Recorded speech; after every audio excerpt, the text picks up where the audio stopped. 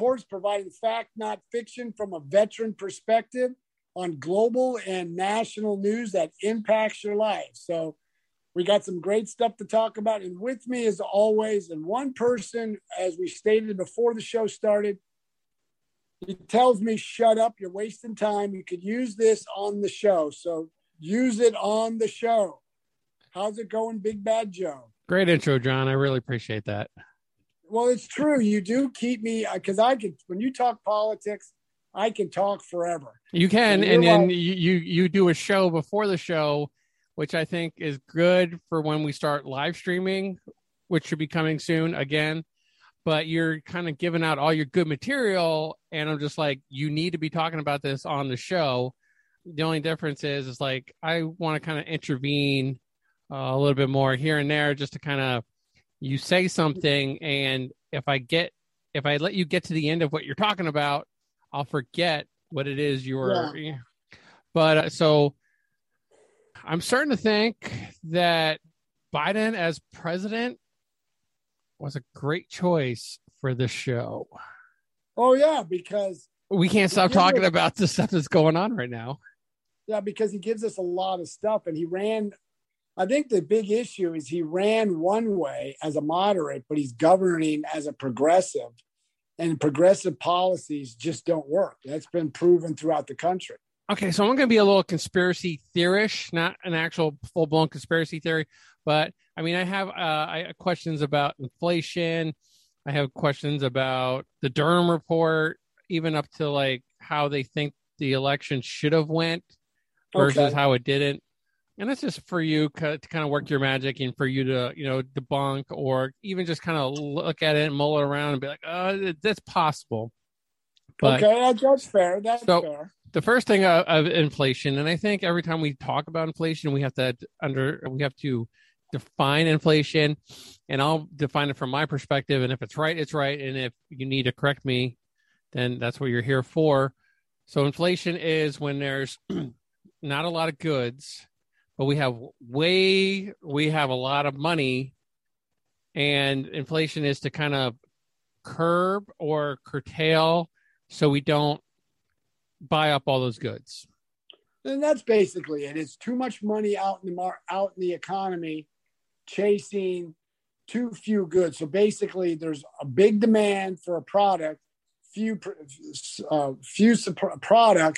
and that drives up the cost of everything. Now, is that all based on world goods? So like goods around the world coming to the United States and us purchasing them, or is it goods that are produced by companies in the USA?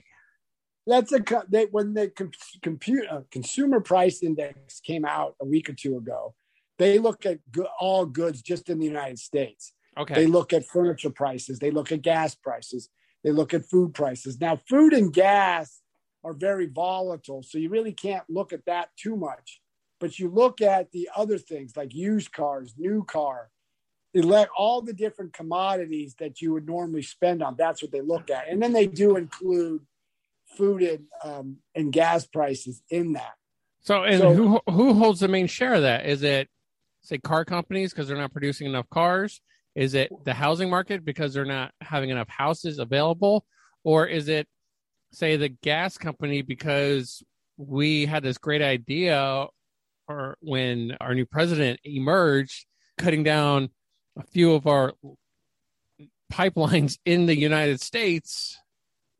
So, Joe, it comes back to the central basic economic of inflation. You have low supply, but high demand for that supply. That drives the cost up. So when you talk about, let's say, fuel, when President Biden started with ending Keystone XL pipeline, he ended other pipelines. He said we're not going to renew federal energy leases or extraction or exploration on federal land. Then he's working with the Federal Reserve and other financial institutions not to give capital to the energy sector. So you're limiting supply. At the same time, demand went up because the economy started to reopen. and this shot it up. And then you've got, instability overseas, like say in Ukraine, because Russia caucuses with OPEC, and we've been getting Russian energy for years, but it's really accelerated the last few years. So you're saying the United States has been getting some energy from Russia? Correct. Okay. Well, kind of going into that was, so we have, how is what's going on in Ukraine? Why is that affecting going on in Ukraine? So Russia and Ukraine are having a little tiff, I guess, for right now. Why does that affect our inflation? Because Russian energy would be curtailed on the open market. So if supplies are limited, prior to this Ukraine crisis, energy prices started to go up. So President Biden spoke with OPEC saying, and Russia, can you increase your production to offset the low supply to drive down prices? Well, these countries said, no, we're not doing it, because why would they? They make money. Like before the Biden took office in January 2021, oil was trading around $54 a barrel. It's now $93 a barrel. So that's an extra about $40 a barrel extra these countries get. Yeah. Why would they want to increase production? So if Russia goes into Ukraine, then that means we're going to stop any energy coming from Russia. And with the supply low already and the demand there, that spikes the market. And the market doesn't like instability. And you said the way we could maybe put Russia in a bind is if we lowered our gas or our oil prices. Well, the way we lower our oil prices is just like when President Trump was in office, he increased oil production by embracing the fracking movement, embracing shale technology that put more energy on the open. We were actually the net exporter of energy. And by doing that, if you remember about 3 years ago, I think an Iranian drone bombed a Saudi oil refinery on the eastern part of Saudi Arabia.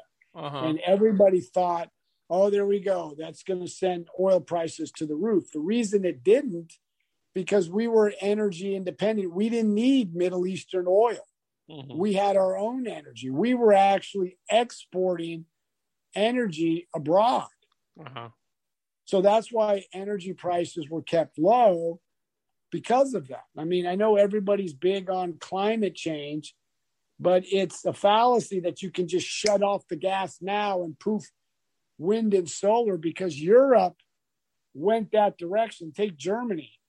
Germany got rid of its nuclear power plants, all its other fossil fuel type energy they've been getting for years. And they signed a pipeline with Russia, but they're not producing enough energy through alternative means, through wind and solar, same as Great Britain. So we're just going to have to realize fossil fuels is going to be the energy source for a good number of years, because it's go the other way. We're going to be paying higher prices at the pump and higher utility costs, which we're seeing right now. Is the electric vehicles, are those going to maybe help us out a little bit? Yeah, but see, even electric vehicles, you still need power to power up that electric vehicle. Like, remember in 2017, for those listeners who aren't from Florida, in 2017, a hurricane hit Florida. I lived in Tampa, and I got relocated to the eastern part of the county called Hillsborough. That's the biggest county that encompasses Tampa. Hundreds of thousands of people went north and northeast to Orlando. If you move all that many people, are they going to have all the charging stations to handle another influx of hundreds of thousands of people? Probably not. And then there was an article in New Geography that tracks issues at the state and city level. They mentioned that batteries drain faster in a subtropical area than they do in the eclectic climate of California. Remember that northeaster that hit the Northeast in January, where they had that shutdown on that highway in Virginia? think about if all those vehicles were electric, everything would have been shut down. You couldn't run your car. You couldn't do anything because it drains it much faster. And people need to realize that it's not, and we're going to get half of all vehicles by 2030 must be electric. That's only what 8 years away. Mm-hmm. It's insane that they're trying to do this. And you just look at Australia, you look at Europe, they went to green technology and they're paying 4 or 5 times than they did prior to that. Yeah. So I hope everybody's aware of that. More power to them.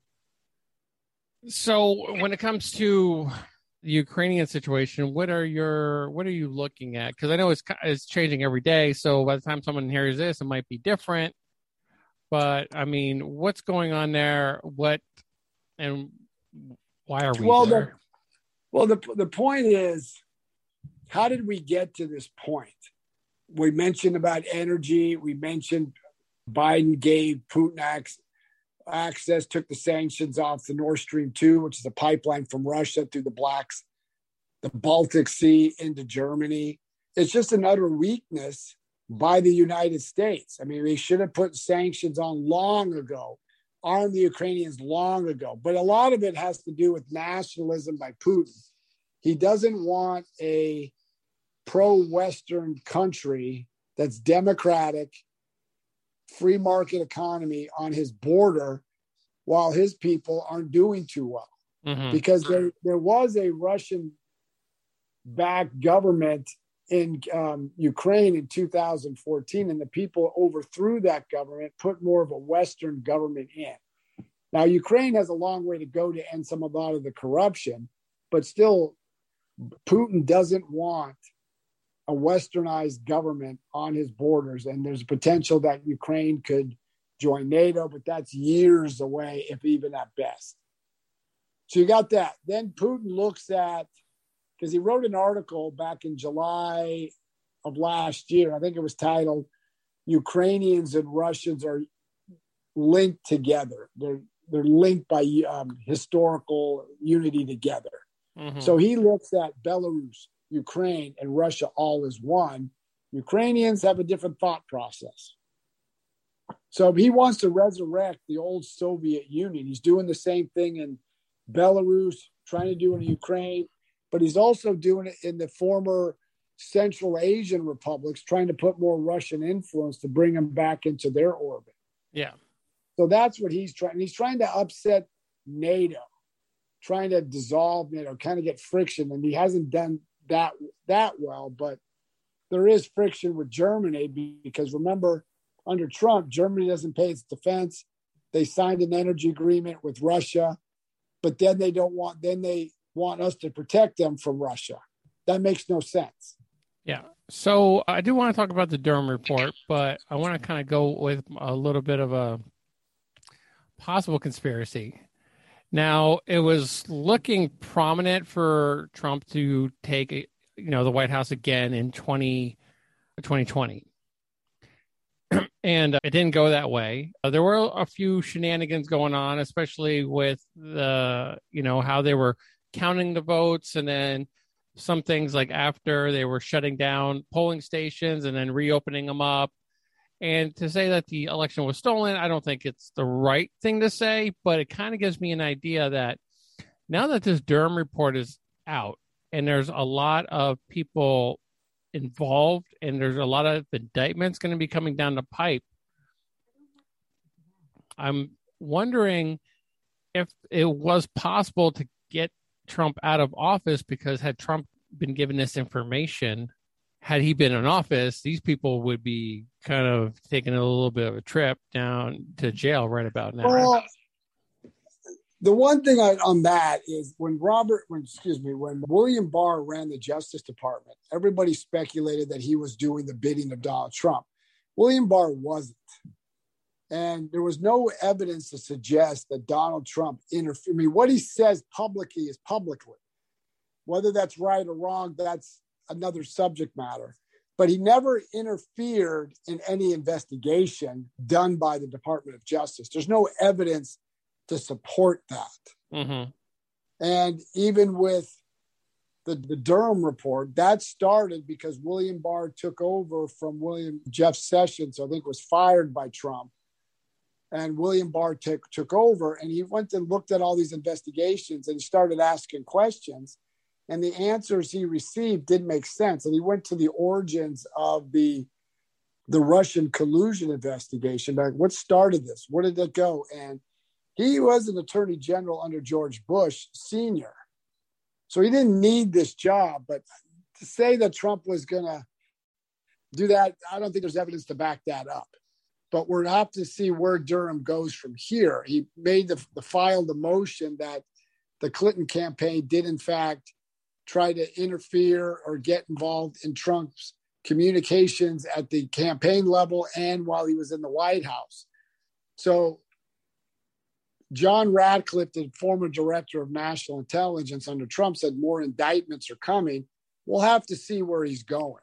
Nobody knows where Durham is going because there's no leaks coming out. Now, can President Biden kind of come in here and be like, pump the brakes?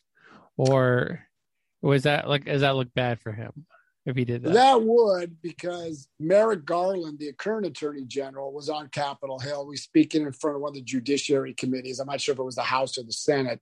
They asked him that, will you end the Durham investigation? He goes, no, and he fully funded it. I think it would be political backlash if they ended it right now. They can, but they're going to face political consequences if they do. Now, what about these indictments? If these indictments come through and nothing happens, what is that another? Well, okay. Now we're thinking potential indictments. We'll have to see. We don't know where we're going because we don't know where Durham is going. Now we know so far there's one indictment of a guy named, Michael Kleins. Oh, excuse me, hold it. Sussman. I can't think of his first name. Sussman was an attorney for the Clinton campaign. He was being indicted because he lied and didn't. He tried to go to the FBI, which he did, tried to push this narrative, but he never told the FBI that he was working for the Clinton campaign. Okay. So now the other one is, I think, Michael Kleinsmith. He pled guilty. He was an attorney for the FBI. And the reason he pled guilty because he altered evidence and submitted that evidence to get a surveillance warrant to the FISA court to conduct surveillance of a Trump aide called Carter Page. So those so far are the ones who are going through issues right now. Mm-hmm. Where he goes from this, we don't know.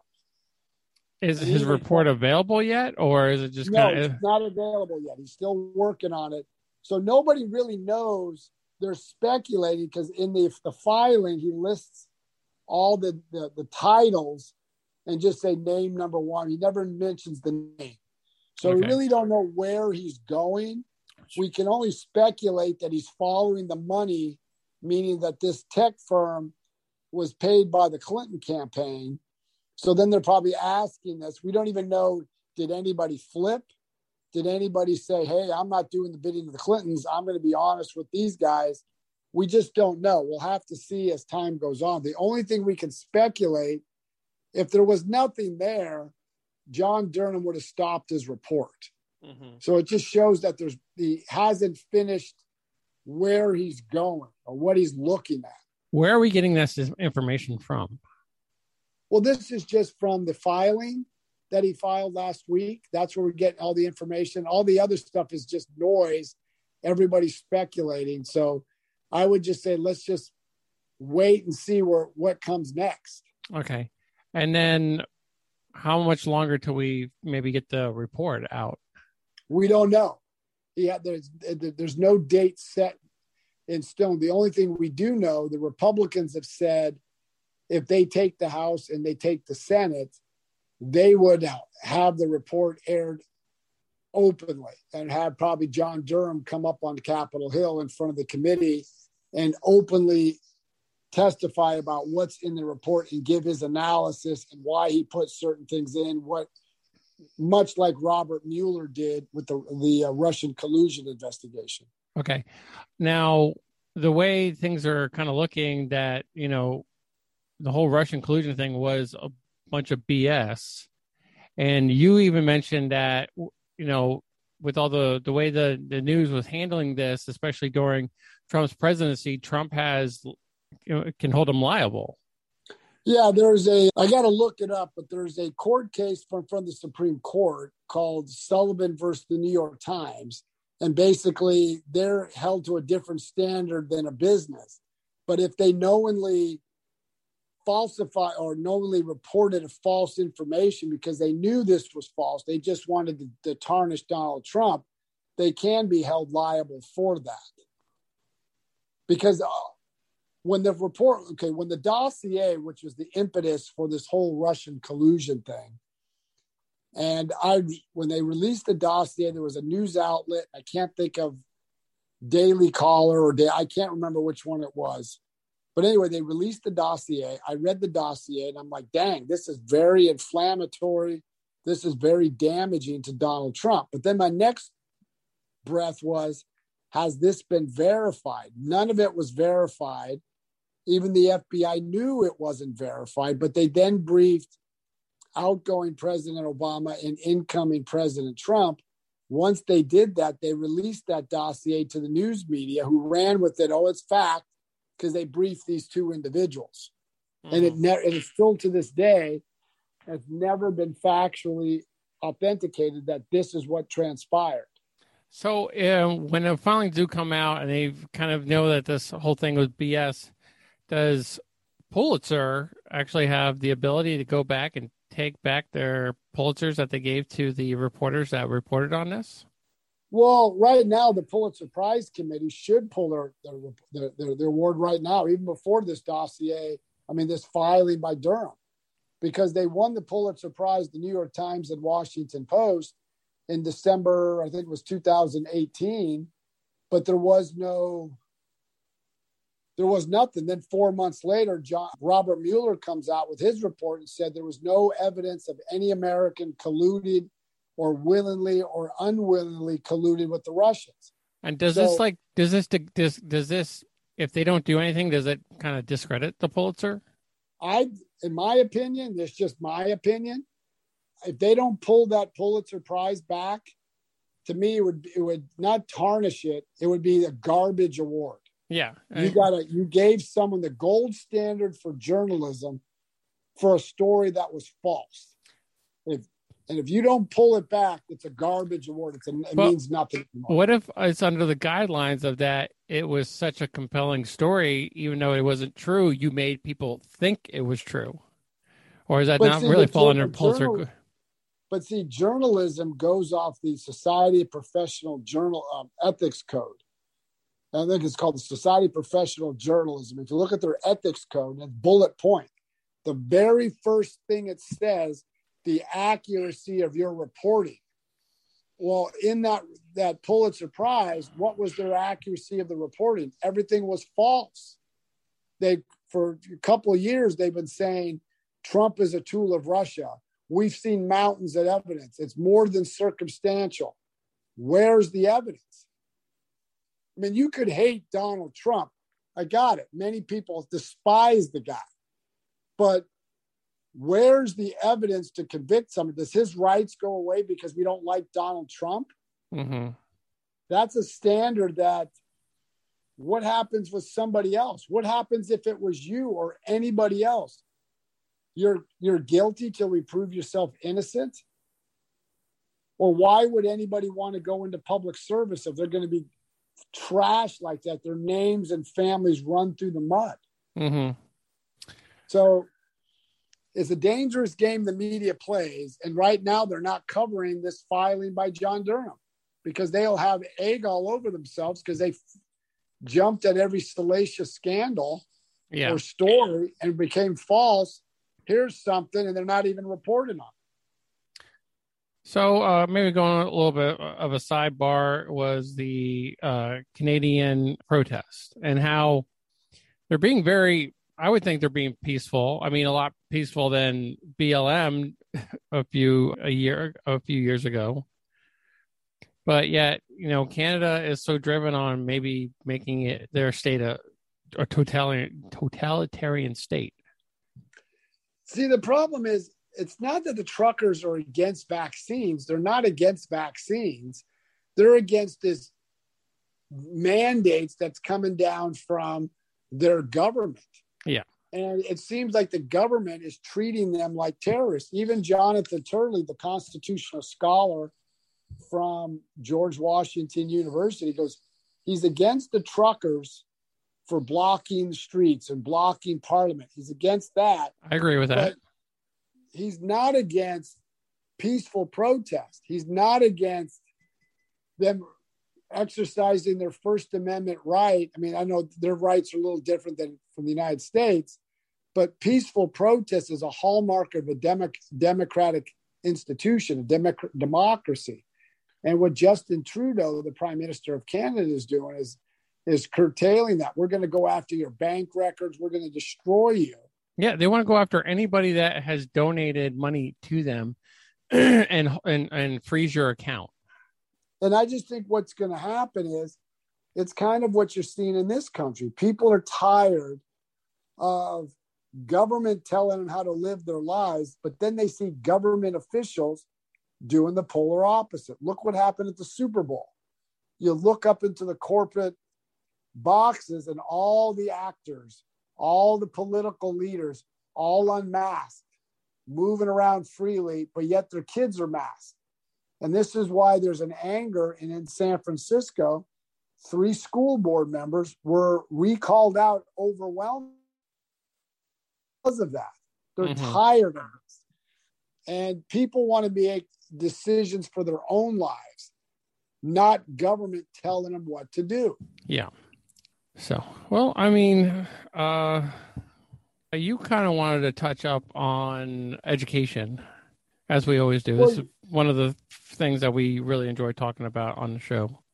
Well, but see, like I said, they recalled the 3 school board members because they were more involved in woke policy, like renaming the schools because they found offensive, like taking the name of George Washington, Abraham Lincoln, Dianne Feinstein, I think elementary school. But they didn't have any plan of how to bring these kids back to school. Mm-hmm. And parents were just outraged. Like, you mean you don't have a plan, but you're going to spend all your time and effort renaming schools? And if you look at San Francisco, they have about 21% of Black and Hispanic children are deficient at grade level in education. And it's worse now because of the pandemic. And in California, it's almost 80%.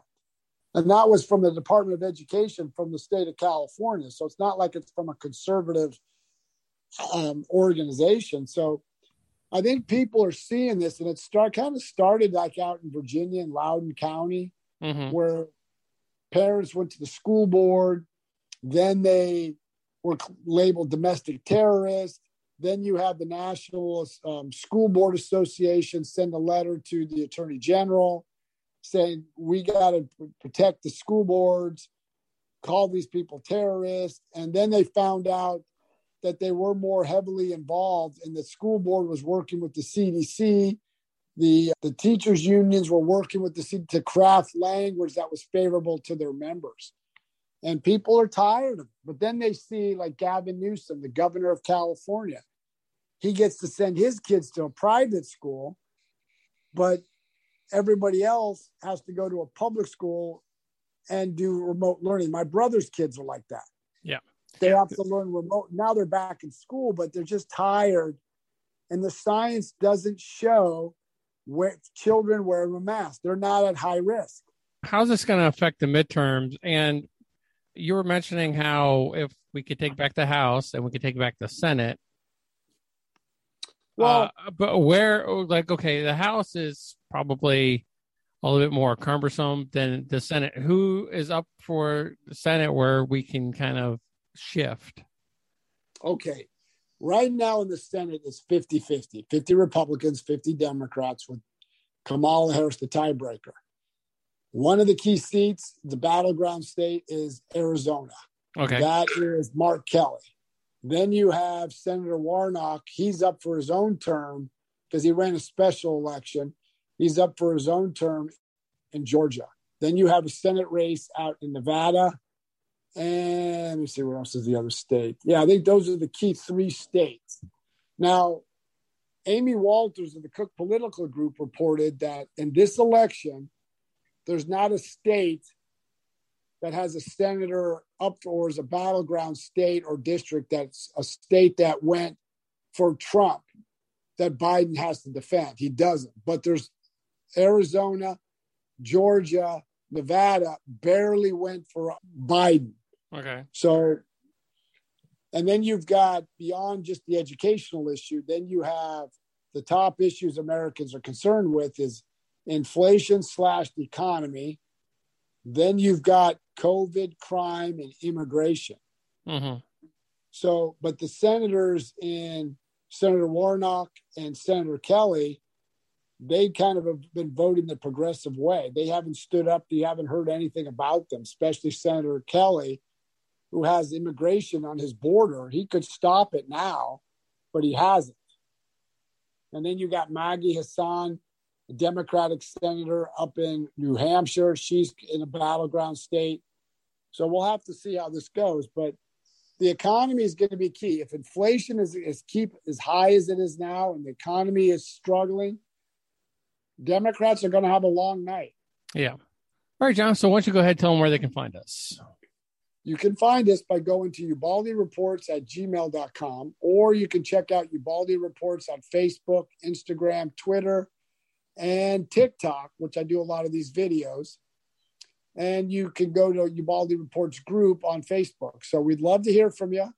And we're still, I know we keep saying this, but we're trying to fix the streaming thing. You got to do it. We're working full-time jobs. So we're trying to get this fixed. And hopefully very, very soon, we'll be able to do this. All right. So everybody have a great night, and we will talk to you later. All right. Keep listening to Ubaldi Reports. Until next time, keep listening to Ubaldi Reports.